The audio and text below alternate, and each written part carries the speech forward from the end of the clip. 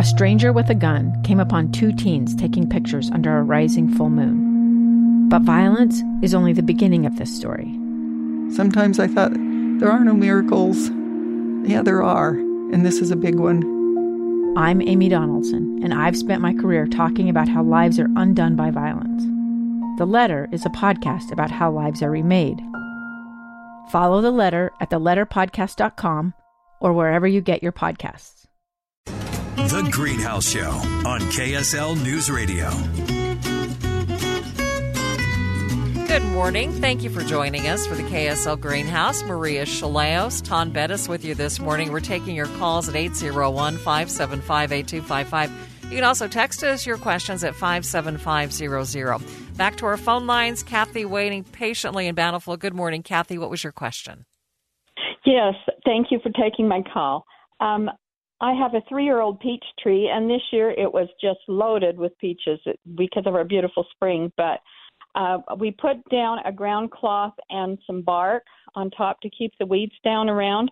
And with this heat, all of a sudden, all the fruit has shriveled up and the leaves are falling off. I'm sure I've probably killed it with lack of water. Is there anything I can do to save it?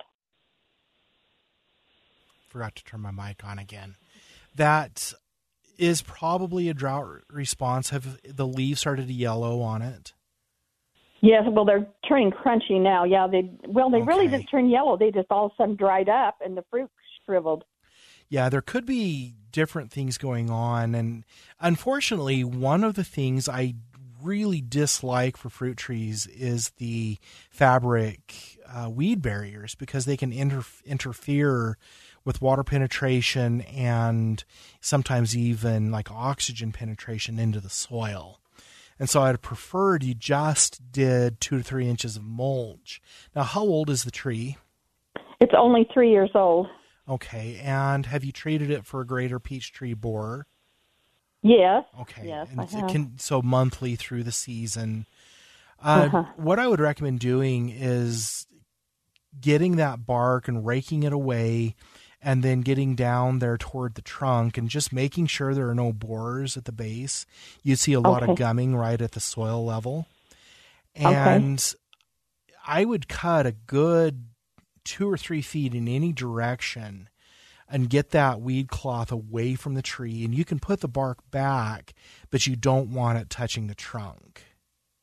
All right. And then as far as watering the tree in at 3 years old, if you're going to save it, it needs to be watered under the canopy every 7 to 10 days to a depth of about 24 inches. All right. Do you think I'll be able to save it? Or I don't know.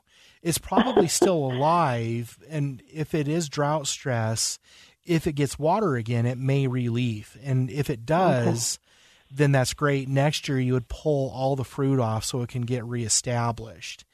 And so at this point, I would just water it normally, at every 7 to 10 days, especially if it's not getting lawn sprinklers, and give it 6 weeks and see if it will grow some new leaves. Oh, all right. I appreciate your help. Thank you so much. You're welcome. All right, Kathy. Thanks for your call this morning. Next listener, Ton, wants to know the name of the product you talked about last week to kill spurge. It was probably Image All-in-One Lawn Weed Killer. It's one of those product names that just doesn't roll off the tongue. But yeah, Image All-in-One Lawn Weed Killer. I haven't personally used it. I would use it in the morning or evening and just do some test sprays to be sure. But I've talked to a couple of people that said that it has knocked out the spurge. All right. They also wanted to know about some good hardwood, non-messy shade trees for the East Yard in Cache Valley. The one we talked about last week, the Kentucky coffee tree, especially the variety called Espresso, would be a good one. It will get big, but it's a great tree, and it seems to be hardy in the Cache Valley. So that'd be one. They could look at some of the honey locusts. They do need to be watered through the fall to just make sure that they don't get some winter damage. The other, ash, which would have been a go-to 15 or 20 years ago, we can't even import it into the state anymore, and because of some problems, I wouldn't recommend it. But the two main seedless trees right now that we have available are that espresso Kentucky coffee tree and the honey locust that are going to be bigger trees. Okay, next listener says they used quinclorac on their bindweed 2 weeks ago. Doesn't seem to have helped. They're wondering if it's too hot. Maybe it takes 2 or 3 weeks sometimes. It often, and I say this with as much kindness as I can say, but a lot of times if a product doesn't work, it was due to user error. Oh. I can't say that for sure in this situation, but if it was sprayed correctly to the point that you had the spray on there mixed correctly so that it was almost like spray painting to where everything's covered but not dripping, that's when you would see effect. There are some quinclorac products out there also that require a spreader sticker or methylated seed oil so they can penetrate. And so a lot of it would also depend on the particular mix or formulation of quinclorac they used. Okay, next listener says they have a Japanese maple that's growing too large for the area that it's in, with a couple of branches way out into their lawn area. They're wondering if they can prune those branches that are sticking out too far, and are there some directions on how to do that? If they could wait until January, that's what I would do, or just cut them back minimally to the point that it's acceptable for this year. A lot of heavy pruning in Japanese maples, when they're more mature, can induce internal rot diseases. And so the best time to prune would be sometime in mid to late January. All right. Darren is on the line in South Jordan. Good morning, Darren. What is your question? Hi. Sorry, I had a similar question, I guess, to the person in Cache Valley, but I'm in South Jordan, and we're looking for a good shade tree that's not too crazy messy, but it's going to be somewhat up against a west side fence wall. So I was wondering what other recommendations you had for that. How big can the tree get? Fairly large. The space that we have to kind of fill is probably about, well, we're either thinking 2 trees or 1 tree, but we have a space that could be about 50 feet to 60 feet wide. Okay. So some trees I would look at would include maybe something like bur oak. Bur oak? Yeah, bur oak would be one. Then, is that a pretty slow growing, or? Well, there's this, if you were to put these on a scale of how fast they grow as compared to the quality of the tree, the faster they grow, the less quality and less longevity you get. And so a tree that would be a happy medium might be something like a fruitless mulberry. A fruitless mulberry, okay. Yeah, I didn't mention that for Cache Valley because they're not hardy up there. But something like fruitless mulberry would be one that grows 2 or 3 feet a year, but still a decent tree. Another one you could look at is Sensation box elder. Sensation is one that's seedless, so it doesn't attract the box elder bugs in. Sure. Are there any, like, maples that aren't going to drop a ton of seeds or anything like that? Nope. You're going to get the helicopters with the maples. Yeah. So, I mean, I normally would say something like sycamore maple, not sycamore, but sycamore maple.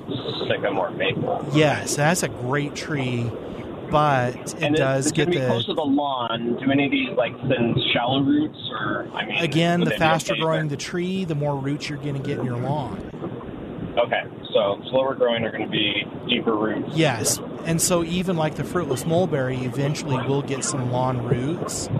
But I mean, the last thing I'd have you plant are cottonwoods or willows that are going to give you, especially globe willow. That's kind of like, don't ever plant that unless it's the only tree you can grow. But the maple would probably be a good compromise, the sycamore maple, for something that grows maybe a foot to 18 inches a year. There's one tree, it's called like a tulip... tulip poplar, that would be another one that you could do, but it does get fruit on it that drops. That one gets... Yeah. Okay. All right.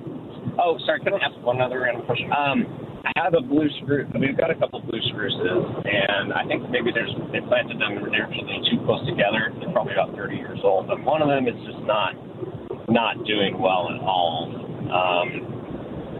And I can't necessarily see signs of like beetle damage or anything like that, but I'm also wondering if the previous owners of the house just hadn't watered it very well, so I've been trying to water it deeply. Is it dying from the top down?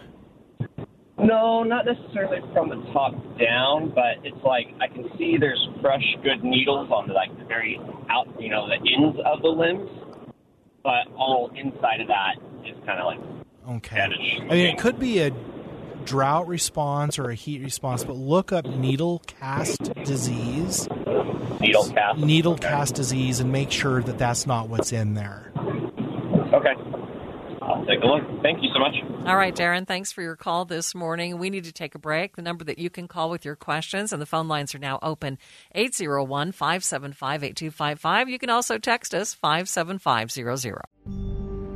A gun in the face. Then all of a sudden, they all kind of lined up. They pointed their guns at me. And this is the point where I thought, I'm going to die today. Started 2 years of horror for an American in Venezuela. They said, you need to give us your phone and get ready because you're coming with us. I'm Becky Bruce, and I spent a year researching and piecing together Josh and Tammy Holt's story about their ordeal in a notorious prison. That's when everything started to turn bad. We had another pound on the door. Boom, boom, boom. And there was the police once again. You can binge all of the episodes of Hope in Darkness on KSLpodcasts.com or wherever you get your podcasts.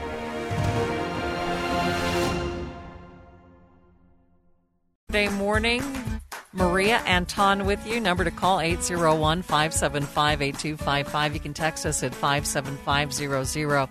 Next listener, Ton, says, how do they get rid of trumpet vine that is about to take over their house and hold them hostage? Coming up as sprouts in the lawn and up the side of the house, including between the siding. I've seen trumpet vine grow between the siding. I was in a shed once that had grown through the wall in a crack, and it was actually flowering inside the shed. Aggressive. Very aggressive vine. Stuff. Mm-hmm. So this fall especially, I would cut the main plant back sometime in mid-September to stumps maybe 6 inches to a foot tall. Mm-hmm. And as soon as you make a cut, I would put concentrated, not mixed, but concentrated Roundup, like the 41% kills all Roundup, whatever, and get a paintbrush and stick it in the bottle and paint every cut thoroughly that you make, and let that sit in the main root system throughout the winter. Now, it seeds profusely, and so they're probably seeing seedlings, but you would clip those and then get your concentrated Roundup or Kills All, get your paintbrush, and you could do this now, and dab every one you clip with just a little bit of Roundup so it works its way into the system. Okay, Dorothy is on the line in Taylorsville. Hi, Dorothy. Hi.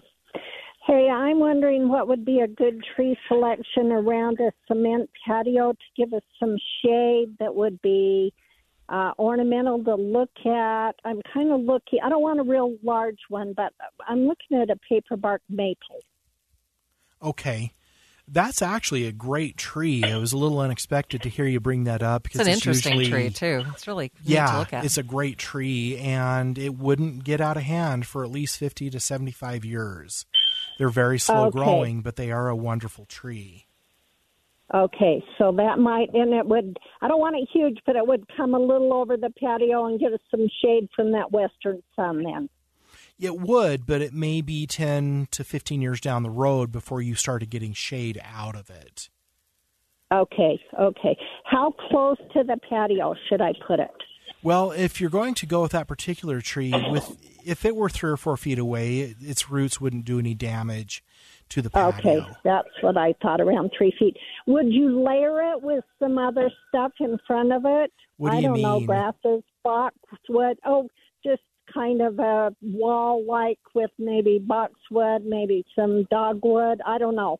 You could. In front of it or there are some perennial fountain grasses that are really pretty that might work. It's a little overused, but Carl Forster feather reed grass is another one that would work. And if you wanted to look at another maple that would be about the same size that would grow faster, maybe take a look at Hot Wings maple. That was another one. Where are they messy though? I mean, any maple's going to produce helicopters, and sometimes I get a bit cynical, and I'm like, if you want a totally seedless tree, Taiwan Trading or Taipan or have these silk trees that don't produce anything, and I'm just like, if you're going to plant a tree, unfortunately, there's going to be a little bit of mess. Yeah, right. I wondered how they would grow. They grow fine in Taylorsville. Those red hot white. That was they another should one be that was fine. on my mind. Yeah, the hot wings and rugged wings. charm would do fine too. I think all three of them would do fine. Rugged charm, are those both? They're related to hot wings. They're just just a slightly different look to them. Awesome. Thank you so much. Appreciate it. All right. Thanks, Dorothy, for your call this morning. I'm going to try and squeeze Paul in here in Highland. Hi. Good morning, Paul. What was your question? Hi, Maria and Tom. Thank you. We love your show. Thank you. I've got a cherry tree that we did our whole yard unfortunately, during the summer. And we planted two cherry trees in our parking strip. And it's irrigated by our sprinklers. And the one cherry tree died last year, we thought, but we kept it in the ground. And then this spring it came back, but again has died with the summer. And we feel like it's maybe getting too much water. Our soil is clay. We're looking for a tree that we can plant. It's on the west side of the house, on the parking strip, walk in the roadway. We want some good trees that will give us some shade for our lawn. Okay. What would you recommend? You can't overwater them but there are some trees that would work. One of the most durable, it's not going to win like a beauty contest, but it's still kind of a pretty tree, would be common hackberry. Would be one that would tolerate the soil. I mentioned it earlier, and it's not really, the quality is kind of middle of the road as far as longevity and things, but sensation. You're not doing it. I was going to say, you're not doing a good job of selling that, Tom. No, and these are ones that'll give you a little bit faster shade. If you want for a little bit more quality, that sycamore maple I mentioned earlier is a pretty good tree. And maybe something along the lines of bur oak would be another one, or swamp white oak. These are going to be eventually 50 feet high and wide, but they would be really good trees. That hackberry I mentioned earlier, I personally wouldn't hesitate to put in my yard. Some people don't like it because it gets what's called a nipple gall, and it doesn't hurt the tree at all, but sometimes the leaves have these little warty looking things on them that are more just cosmetic, but it's a very durable tree. It seems like our neighbors, I'm not sure what they've all planted. I don't know if they're maple trees. Is a maple a good option there? It depends on the species. Some of them are terrible and some of them are good. If you wanted one that was more ornamental that turned red, I would do Pacific Sunset or Norwegian Sunset. All right, Paul. Thank you for your call. I'm sorry we are out of time. And you're listening to The Greenhouse Show. Coming up on The Greenhouse Show, our top of the hour feature, talking about a pollinator garden. We're going to have more on that. And then when we come back, we'll take more of your calls and questions following that top of the hour feature. The number to call, 801-575-8255. You can text us at 57500. A stranger with a gun came upon two teens taking pictures under a rising full moon. But violence is only the beginning of this story. Sometimes I thought, there are no miracles. Yeah, there are, and this is a big one. I'm Amy Donaldson, and I've spent my career talking about how lives are undone by violence. The Letter is a podcast about how lives are remade. Follow The Letter at theletterpodcast.com or wherever you get your podcasts.